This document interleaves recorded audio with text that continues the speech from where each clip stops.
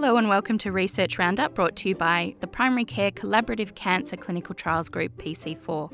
I'm Christy Milley, and each month we'll be looking at what's new in cancer and primary care research, and I'll be talking to authors of recent publications and presentations.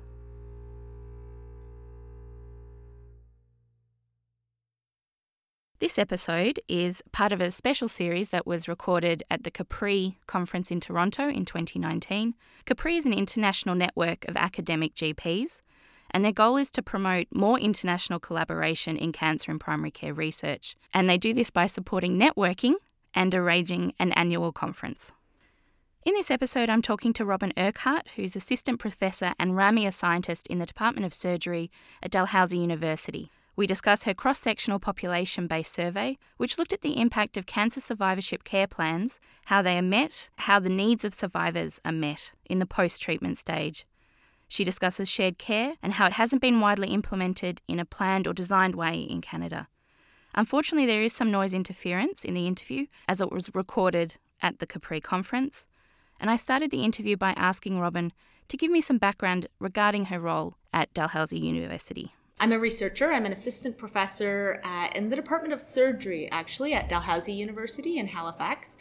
And I'm a health services researcher focused on cancer. So study, access to care, quality of care, but I also study a whole lot in terms of coordination of care between sectors. So I'm in surgery, so between specialist care and primary care in particular. It's a big area as well, that interface where they meet. Yeah, it is. And, our systems are so siloed, but trying to sort of have good coordination and integration of care is sort of, I think, a big system challenge we all face. Definitely, yeah. Great. And so the study that you're presenting at this conference was a national survey across Canada. So could you maybe give us a little bit of background about how that project came about and the team that, you really needed to get it up and running and rolling? The project came about because we realized that many provinces in the country are really, truly trying to better integrate specialist care with community-based providers, namely sort of primary care.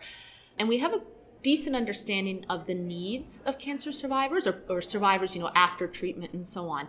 But we don't really have great data to be able to sort of help us understand where the gaps are or where the opportunities are when it comes to follow-up care and transitioning from active treatment into the follow-up period.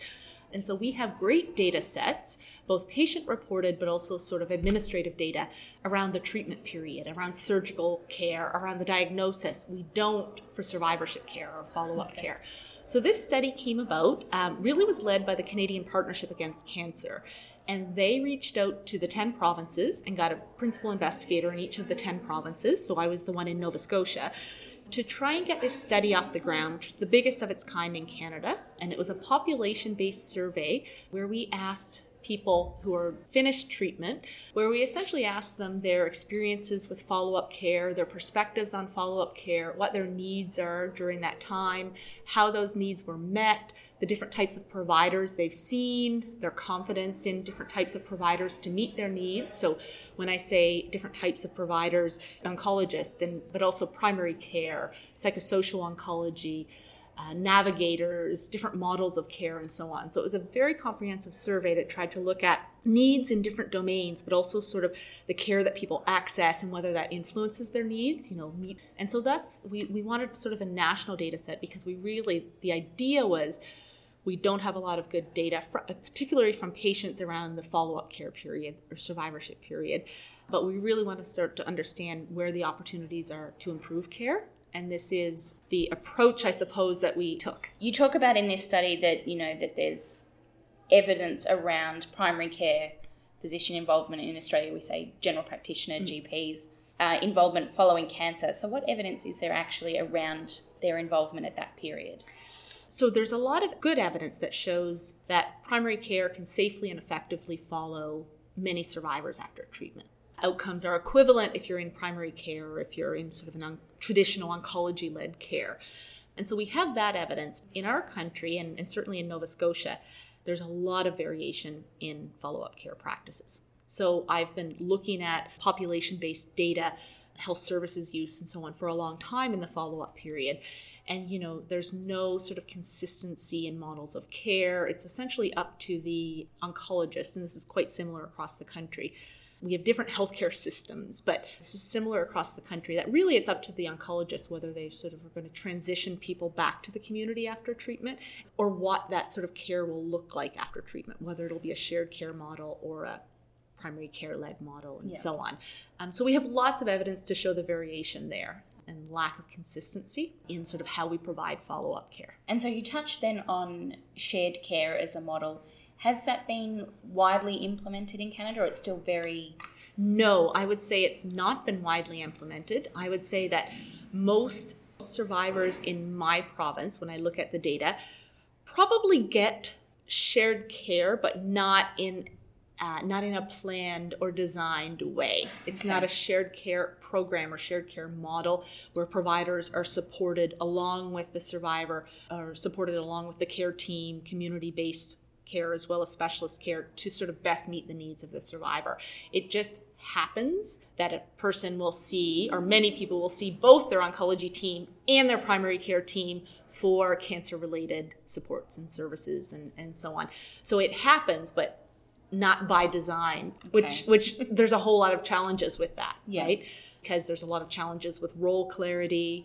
I would say both duplication of care, which I've seen in my work, but also not getting recommended care because potentially, one provider thinks the other one is doing it, and one provider. Communication is always a huge issue when you talk about shared care, and between providers, between patients, between different providers. Yes. I know, So not by design. Does it happen? Yes, but I don't think in an effective way. Yeah. Going back to this survey and how you developed it, did consumers and patients play any role in the development of this? So yes, patients were involved and have continued to be involved.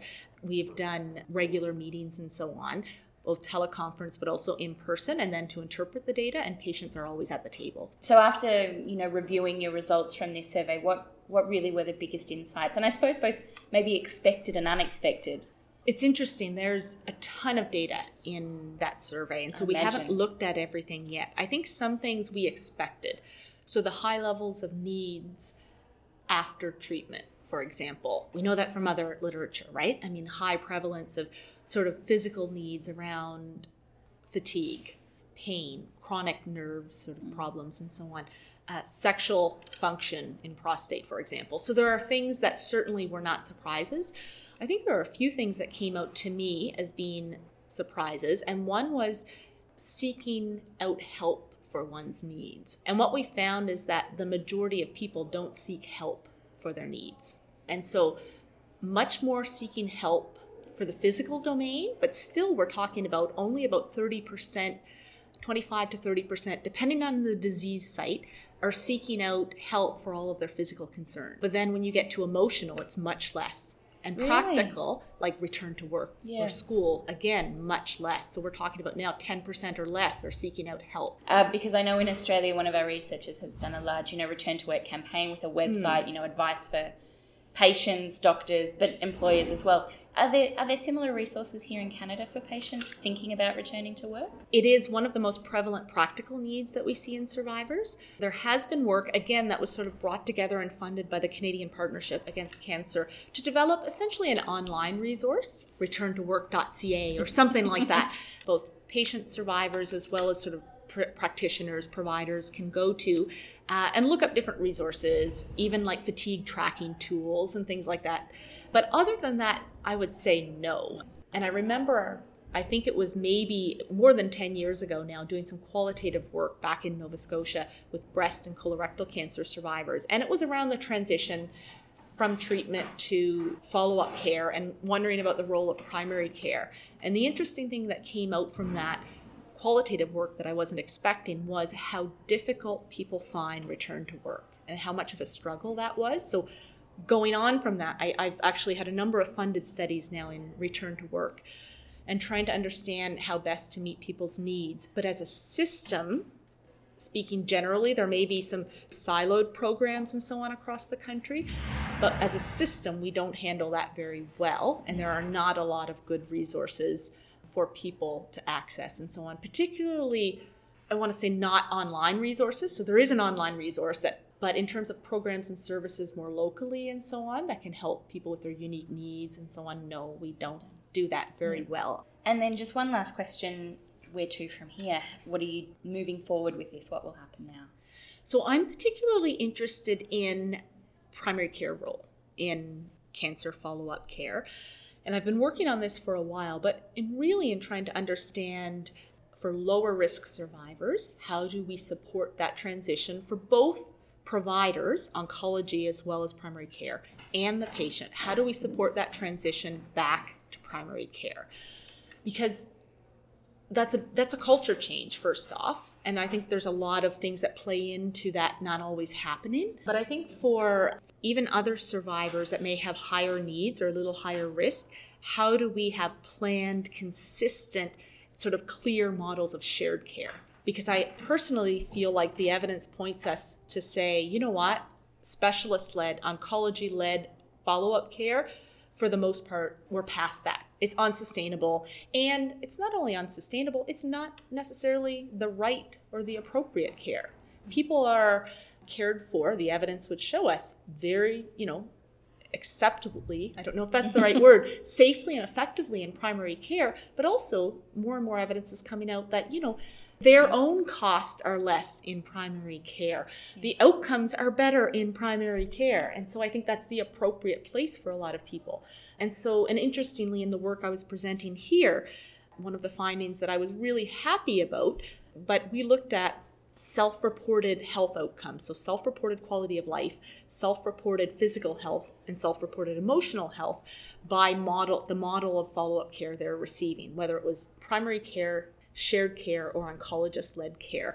And what we found was no difference in any of those outcomes. So where my work is going is really more around less generating evidence that it's safe or effective for people to go back to primary care and figuring out how to actually do it. So what strategies do we have to put in place that will, hopefully mitigate or lessen the barriers to sort of that transition back to the community, but also sort of leverage the facilitators that are up there. So how do we develop a very, theory-informed and evidence-informed way? How do we develop implementation strategies to get this knowledge into practice, I guess, right? To get this to happen? Because I think that's where we are now. I think we have the evidence. I agree. Yeah, definitely. That's what we have to do, and that's what we have to focus on. So that's sort of where I see a lot of this leading into, actually. Wonderful. Well, thank you so much for your time today. Okay, thank you. This was terrific. Thanks for downloading Research Roundup produced by PC4. You can access the articles and other information in our show notes. Do let us know what you think about this episode by emailing info@pc4tg.com.au or keep in touch via Twitter, where you'll find us at PC4TG. Don't forget to visit PC4's website, pc4tg.com.au.